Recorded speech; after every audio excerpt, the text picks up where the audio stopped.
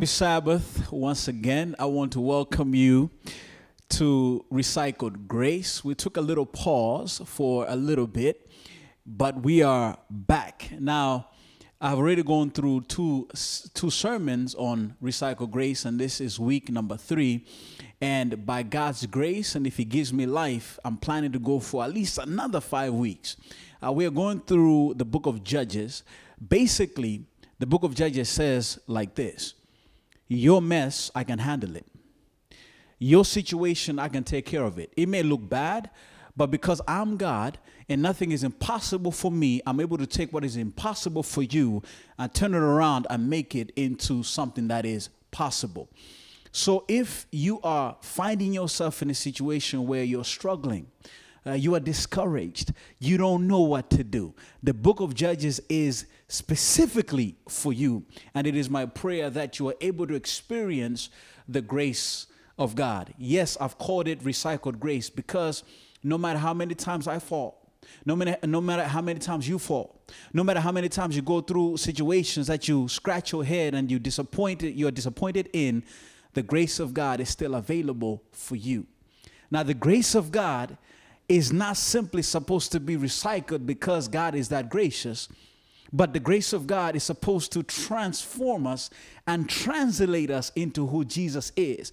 Now, if the grace of God is not changing you, it is not making you better, it is my belief that you have bought yourself cheap grace. So I want to get into today's sermon because I don't have a lot of time, and I'm picking it up from Judges chapter 3 and verses 1 to 6. If you have your Bibles, please flip there, turn there. I want you to get in the Word with me this morning, because if it's not in the Word, it doesn't deserve to be heard. Hallelujah, somebody. If it's not in the Word, it doesn't deserve to be heard. Judges chapter 3 and verse number 1, the Word of God says, and just before I read, just to give you a little context, these words or this text is given to us because of God's reaction to Israel failing to finish his business. I talked about this in the first sermon. You can go back on YouTube, Apple Podcasts, and Spotify to understand what I meant in unfinished business. Verse number 1 says, "Now these are the nations which the Lord left, that he might test Israel by them. That is, all who had not known any of the wars in Canaan. This was only so that the generations of the children of Israel might be taught to know war. At least those who had not formerly known it, namely the 5 lords of the Philistines, all the Canaanites and the Sidonians and the Havites who dwelt in Mount Lebanon, from Mount Baal Hermon to the entrance of Hamath. And they were left." I said it, they were left, "that he might test Israel by them, to know whether they would obey the commandments of the Lord, which he had commanded their fathers by the hand of Moses. Thus the children of Israel dwelt among the Canaanites, the Hittites, the Amorites, the Perizzites, the Havites, and the Jebusites, and they took their daughters to be their wives, and gave their daughters to their sons, and they served their gods." For a preaching title this morning, Waging a Holy War. Waging a Holy War. Let us pray. Heavenly Father, speak, O God. Amen.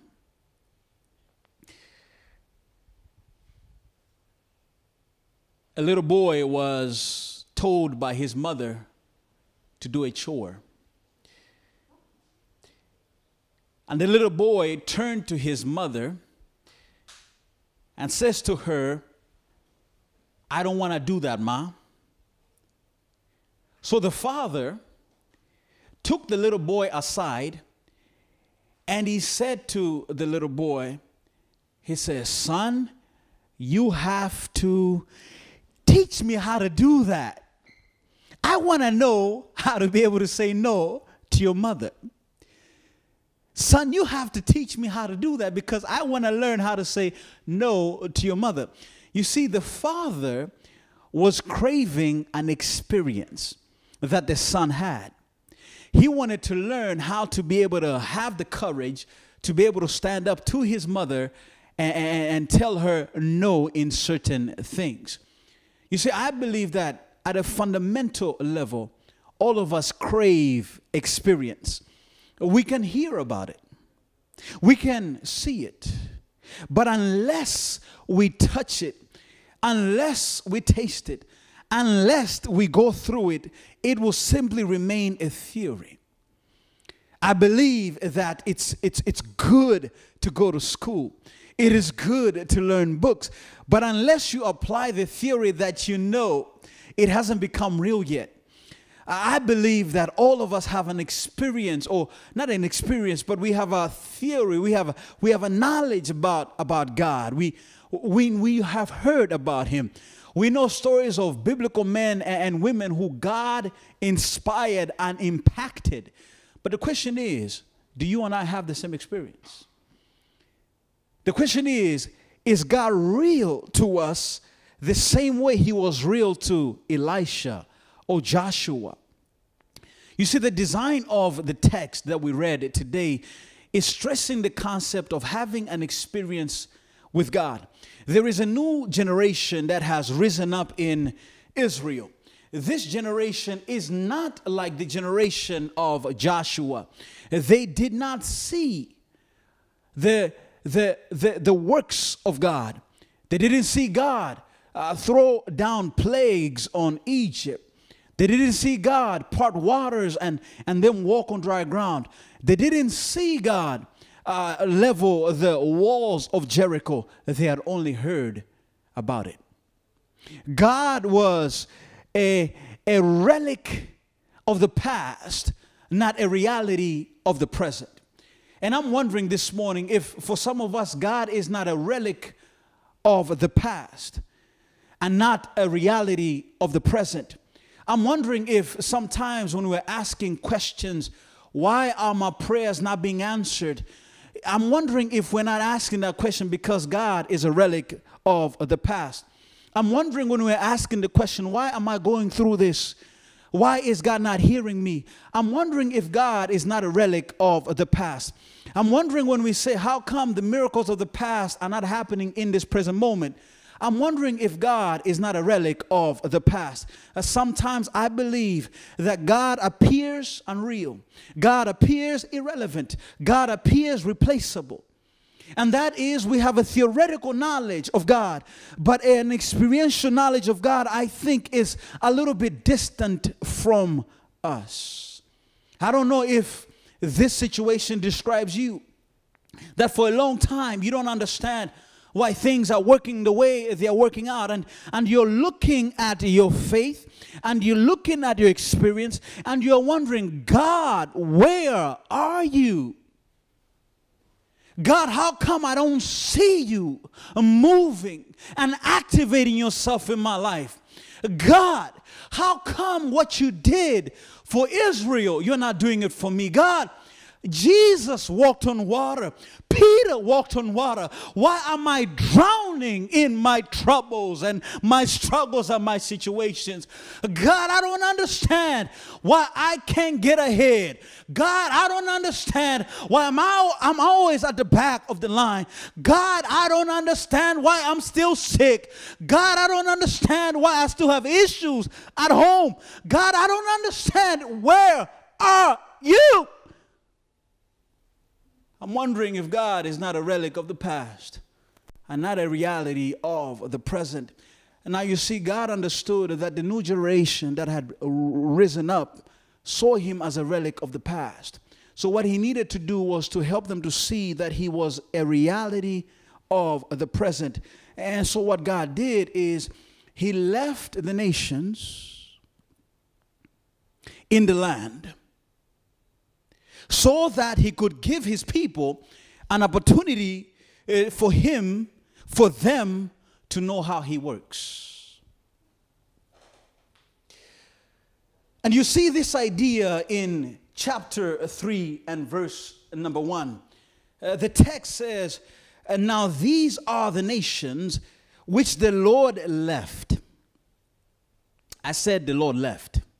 He left them that he might test Israel by them, that is, all who had not known any of the wars in Canaan. You see, this new generation had not seen God in action in the wars of Canaan. They didn't see God flick the walls of Jericho down. They didn't see God destroy and pulverize Ai. They didn't see God work through Joshua to destroy the Canaanites. They didn't see that. So instead of God taking away the nations, instead of taking them away, God left them. God left people with a different language. God left people with a different culture. God left people with a different theology. God left people with a different ideology and technology. They were nothing like them, but God left them. These were people that didn't understand the Israelites, and if they had opportunity, they would have wanted to destroy the Israelites. They wanted to pulverize the Israelites, but God left them. You see, they were a difficulty, but they were also an opportunity. It's gonna get good in a minute. Just stay with me. It's gonna get good. It's gonna get good. You see, the great Prime Minister of Britain said these powerful words, and allow me to use them at this moment. He said this: a pessimist sees the difficulty in every opportunity. An optimist sees the opportunity in every difficulty. You see, this was a difficulty to leave the nations, but it was an opportunity for the Israelites to see how God works. They would see God work while they were facing their enemies. They would have a practical experience in God's ability to meet great odds in the face of little resources, inferior technology, and a lack of strength. You see, in a lot of ways, we are like this new generation. I haven't seen Jesus walk on water. Have you? I haven't seen Jesus resurrect people from the dead. Have you? I haven't seen Jesus stop a flow of blood. Have you? I haven't seen it. I haven't seen a snake attach itself to the hand of Paul and him removing it and it not affecting his body. I haven't seen it. Have you? You see, the difficulties that are left in the face of the Israelites was his opportunity to help the Israelites see, I know what they have said about me in the past. I know what I have done in the past, but allow me to show you what I can do in the present. Allow me to show you that what I did then is not just one time off. Allow me to show you that what I do it in every season, in every situation, in every country, in every life, in every family. I do it because I'm God. Nothing can stop me. And so God left the nations to give them an opportunity to see how he works. And I believe that God has left the nations around you. He has left challenges around you so that you can see how he works. My laptop is near death. All week, when I turn it on, it cuts off. I turn it on, it cuts off. I'm writing a sentence. I'm trying to read the word. I'm trying to prepare a sermon. It cuts off. That's frustrating. I turn it on. I turn it off. I turn it on. It logs in. It turns off. But I started to smile when I was preparing this sermon, because God started to speak life into me. He said, Henry, this challenge you're facing right now is an opportunity for me to work in your life. Today, I'm using that same laptop, and it hasn't cut off yet. I'm preaching using that laptop, and it hasn't cut off yet. So let me tell you, when you're facing challenges, it doesn't make sense. You're confused. You need to smile. Because God is going to use that challenge as an opportunity for you to see how he works. And so God leaves things around us. He leaves hostile people. He leaves difficult situations. He leaves baffling problems, not to confuse us, but to give us an opportunity to see how he works. That is, Lord, I will trust you. That is, Lord, I will see what you're going to do about this situation. I'm simply going to go with you for the ride. I'm not sure what it is, what is facing your life right now. But if it's something you don't know how to solve, it is difficult, you need to smile. Because it is an opportunity for God to work. It is an opportunity for you to see that God is not a relic of the past. God is a reality of the moment. You see, when you see God work in your life, what happens is this: there is a change in the language that you speak. Instead of speaking of God in the third person, you start to speak of God in the first person.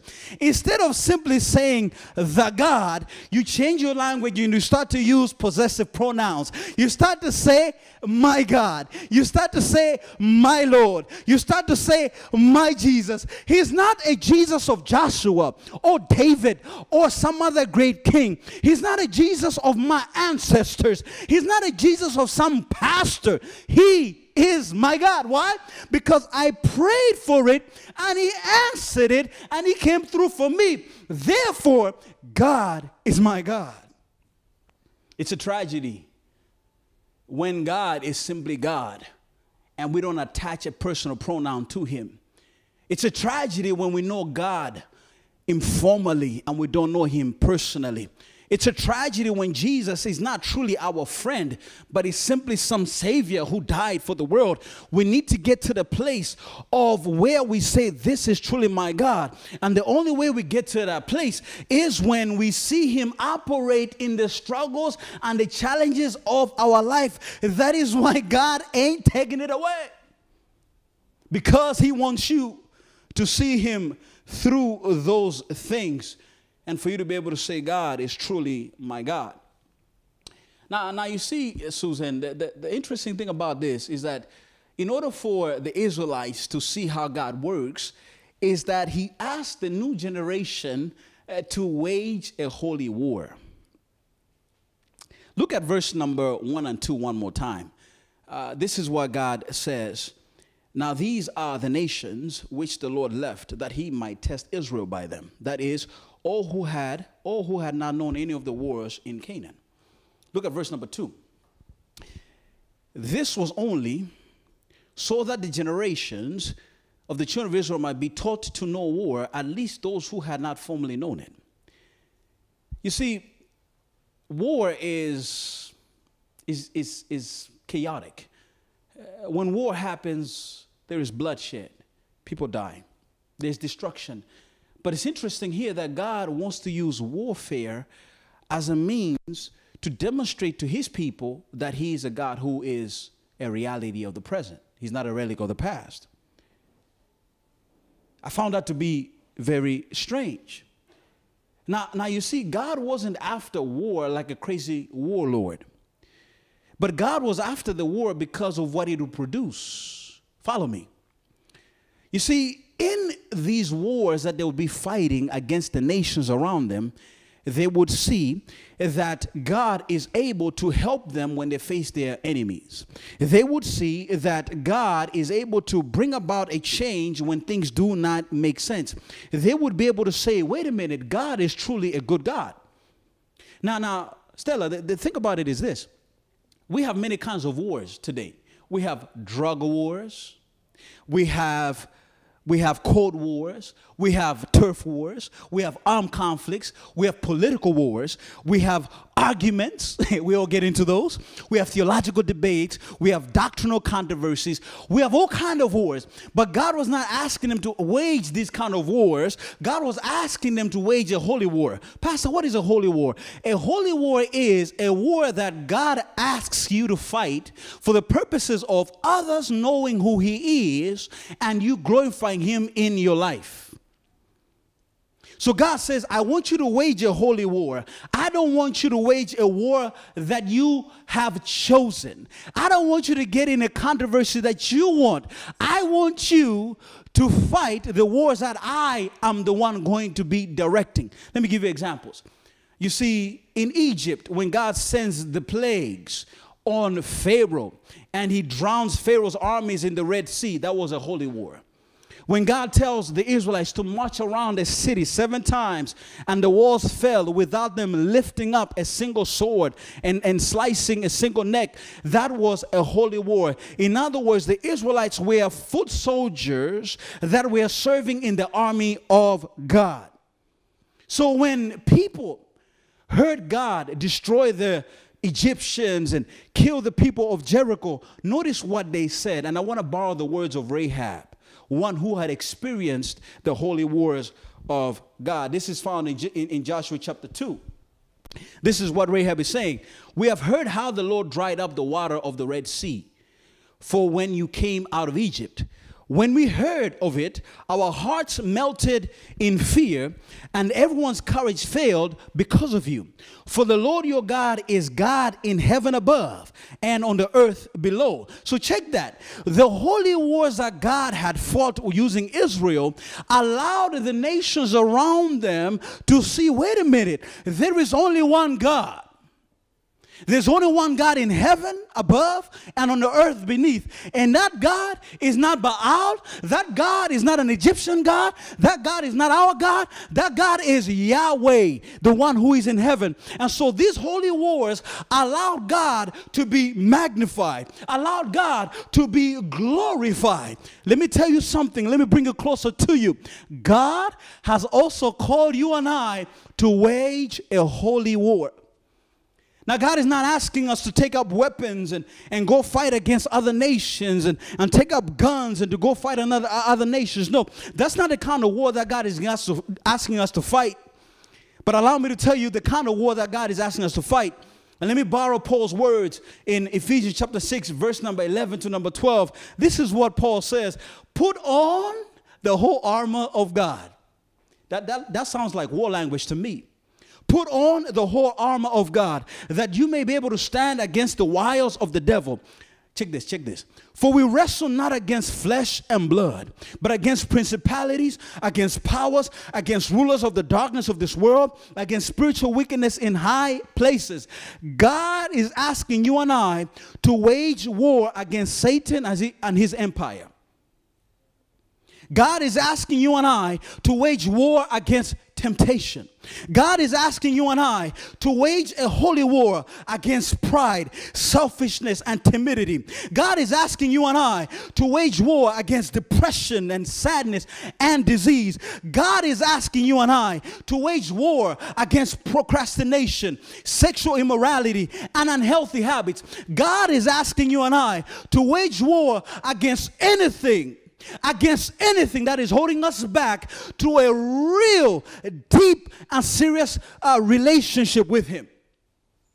So anything that is getting in the way of you and God, of you loving other people, of you being of better service to him, of you showing your gifts and the talents to the world for his glory, God is saying, put on my whole armor and fight and fight. God is asking you and I to wage a holy war. It would be helpful for us to ask ourselves a question. Is this war that I'm fighting for God or for me? Is this argument that I'm getting in for God or for me? Will this accusation achieve God's glory or my own? If I post this comment on Facebook, if I troll him, or if I post certain things, will it be for him or for me? Will this bring glory to God or not? If we're asking ourselves these questions, I believe we'll quickly understand that some of the things that we fight about, Some of the things that we argue about may not really be for God. It may simply be for him. And I want you to understand that if we are truly disciples of Jesus, we are also going to follow in his footsteps. We also will want to wage war against Satan and sin. And not only against Satan and sin, we will want to wage war against ourselves. Because a lot of times, we are our own worst enemies. We are getting in the way of ourselves. God is saying, why don't you fight against yourself? The text says, we wrestle not against flesh and blood. So people are not the problem. Others are not the problem. There's a higher power out there. And the devil wants to infect you so that you can be on his side. And so what you need to check is, am I actually at the right place with God? Or am I actually fighting God? Am I the problem getting in the way of God? Look at Jesus's battle statement in Luke chapter 4 and verse number 18. This is what Jesus says to begin his earthly ministry. He says, the Spirit of the Lord is upon me, because he has anointed me to preach the gospel to the poor. He has sent me to heal the brokenhearted, to proclaim liberty to the captives and recovery of the sight to the blind, to set at liberty those who are oppressed. That's what Jesus came to do. That is to wage a holy war against anything that was getting in the way of others knowing God. He is getting in the way of others experiencing God. And that's what a holy war is all about. Lord, I want to get rid of anything in my life. I want to get rid of things that are holding me back so that I can truly experience you and know you better. I want you to be my God. I want you to know. I want to know you. I want to live for you. And I want to be such a blessing that those around me can also see, wait a minute, there is a better life to live. There's a better place to be. There's a better attitude to have. There's a better motivation to have. There's a better life to live, because I'm waging a holy war. That's what this is all about. It's to glorify God in our lives, to show him that we can truly, truly experience his power. Now check this. Gun. For them to fight in this holy war, they needed to have skills. Ooh. They needed to have skills, because though God was the one asking them to fight, they were the ones who needed to be on the battlefield. They would have to wear the shields. They would have to wear the helmets.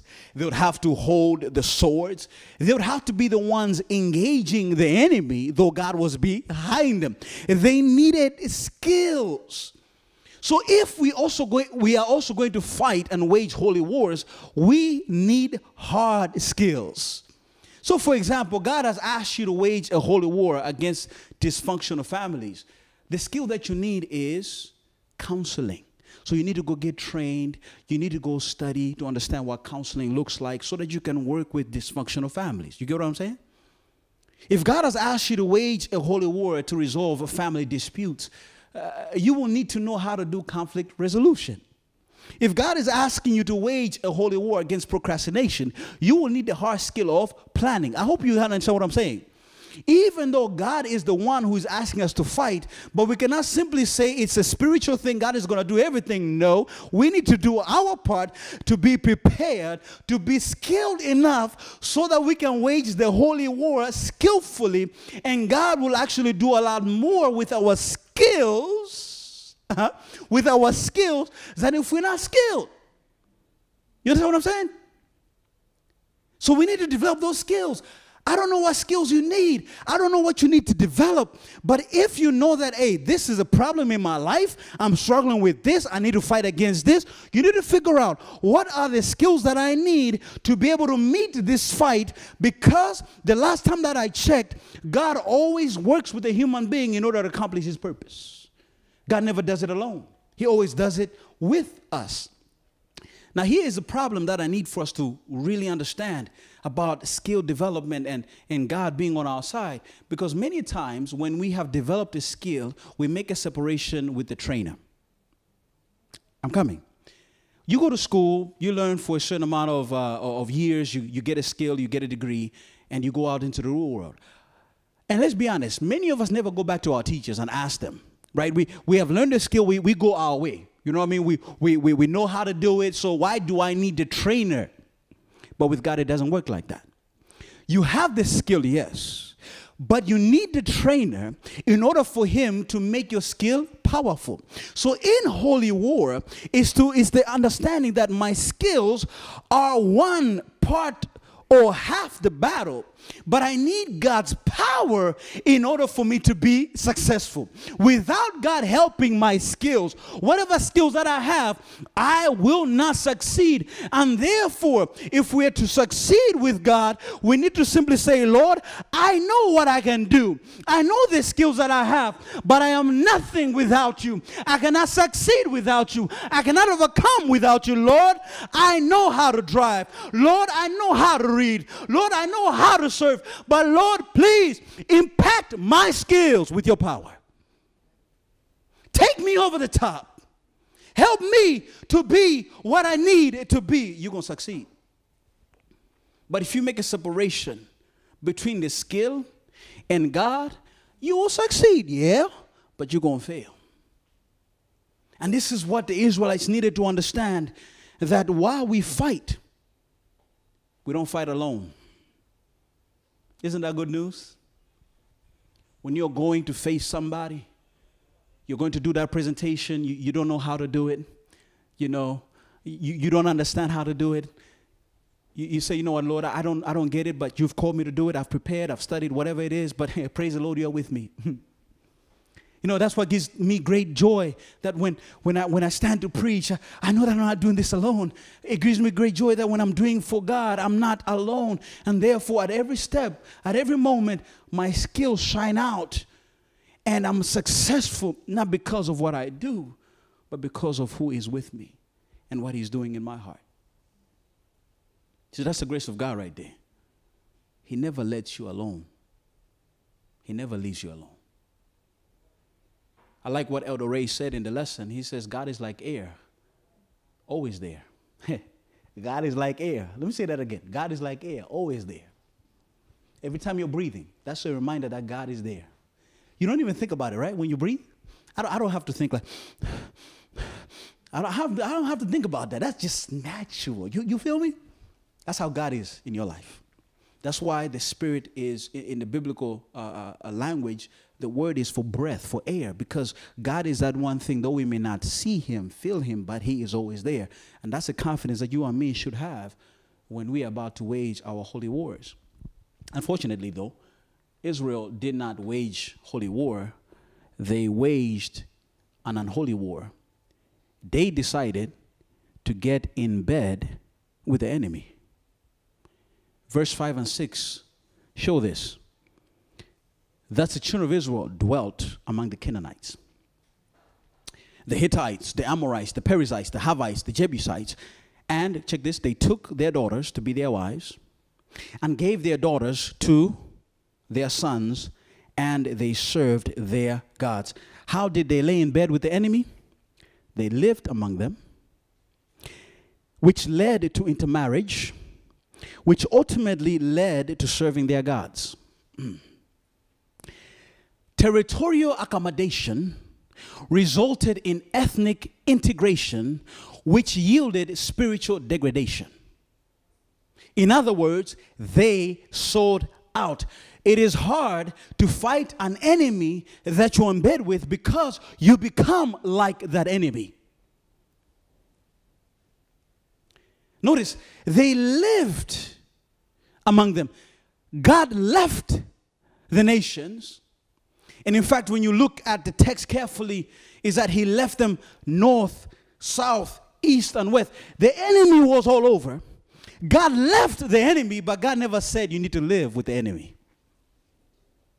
God never said you need to live among them. Notice God simply says, I'm going to leave them, but don't live with them. And a lot of times we, instead of just simply allowing things that God has left, we end up starting to live with those things. But just because it has been left doesn't mean you have to live with it. Just because it's there doesn't mean you need to take to make it a part of you. Just because you see it doesn't mean you need to embrace it. Today we live with pornography, we live with drugs, we live with sexual predators, we live with alcohol. But it doesn't mean we should do those things. It doesn't mean that we should condone them. You see, we need to live by selection. You know how it is when we go into the store, whether it is Grand Lucky or Carrefour or your favorite place to shop, you don't buy everything at the mall. You go there as a selector, and you're very selective. Sometimes it's because we don't have the money to buy everything. It's true. But a lot of times we buy things that we know are good for us, and we buy things that we know are going to glorify God.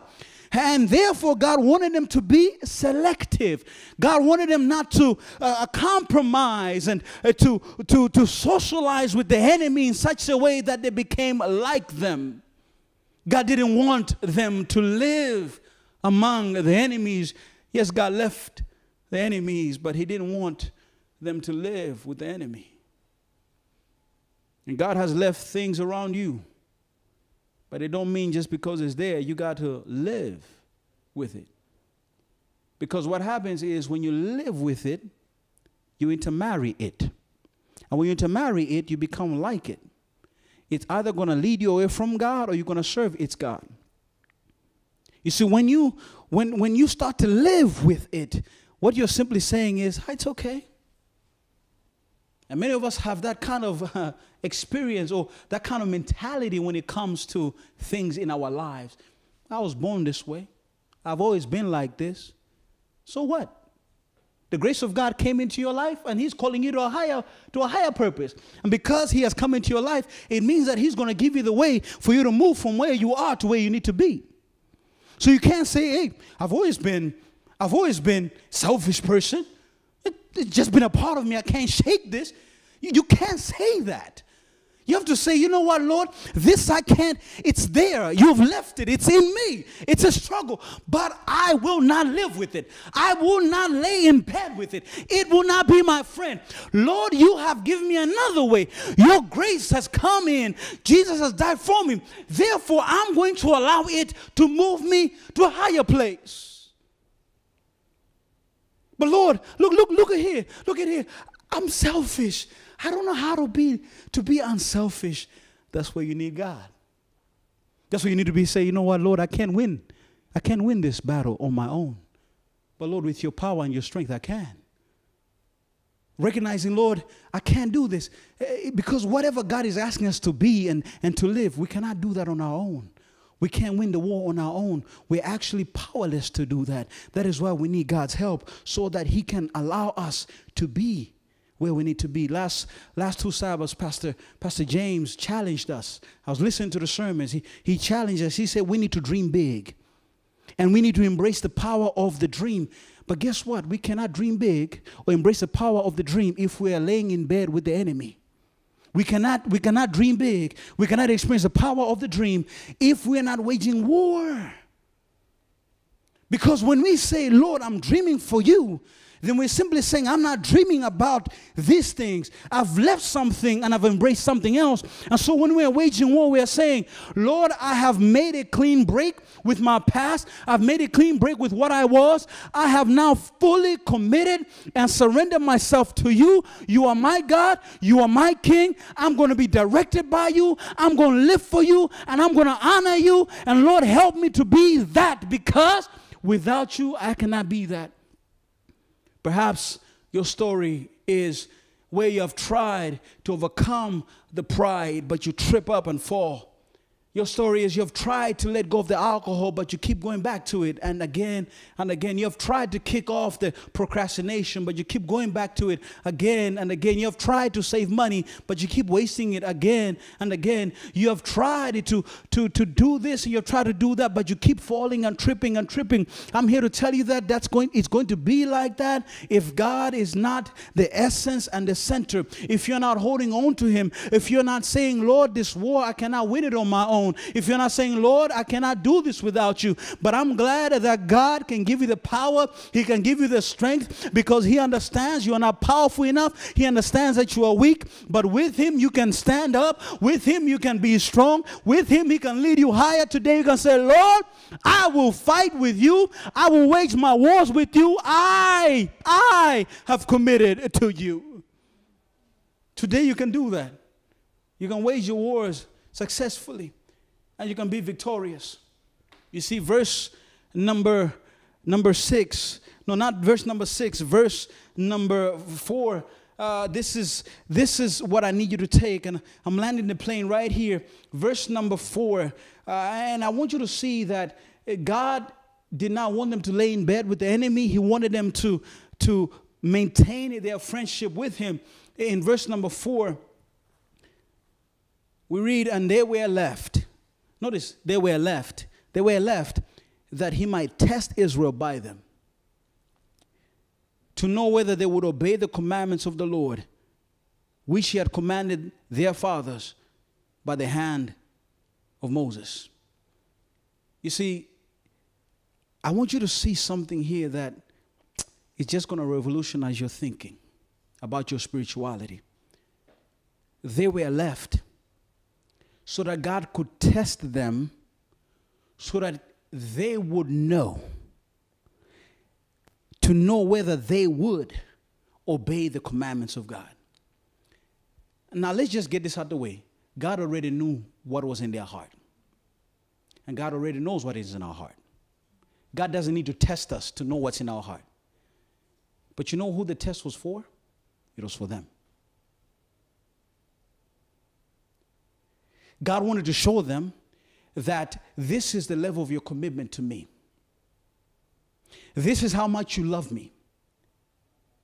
And because they settled and they laid in bed with their enemies, they were simply saying, God, we don't love you enough. You are not that important to us. Yeah, you saved us. You brought us out of Egypt. Thank you. But you know what? It's not good enough. So the test was for them.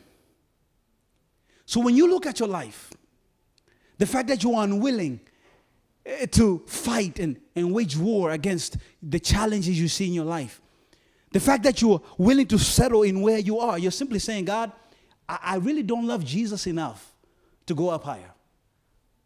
I'm not that committed to this thing, you know. I'm not really in it. I mean, I'm in it, but I'm not really in it. You know, I can say that I'm a Christian. I like the fact that, you know, I'm a child of God. I like to watch sermons. I like a spiritual influence in me, but I really, my core, yeah, it's not that important. I have other important things to handle and take care of. So really, this test was for them. So where are you at with God today? How serious are you with God today? How important is he in your life? You show that by how willing you are to wage the wars in your life. You show that by saying, Lord, you know what? I'm going to fight. Yeah, I'm going to fight. Not alone, but I'm going to fight with you. I simply came to tell you today that if we really embrace the grace of God, it moves us and motivates us to be so committed that we're willing to fight with God, we're willing to fight for God, and we're willing to fight by God. Every head is bowed, every set of eyes is closed. Father, thank you. We appreciate you for everything you are. The truth of the matter is we are not as serious and as committed to you as we need to be. And the truth of the matter is we are not as strong as we claim to be, nor do we have the power. But Father, today we are simply saying, help us where we are weak. Help us to be strong where we are not. And Father, we want to fight and wage the wars that you want us to fight in our life. Please, Lord, give us the strength and the courage that we need. Father, without you, we are nothing. Without you, we cannot win. Father, into your hands we commit ourselves and trust you to empower us. In Jesus' mighty name I pray. Amen. God bless you. I will see you very soon. Take it easy.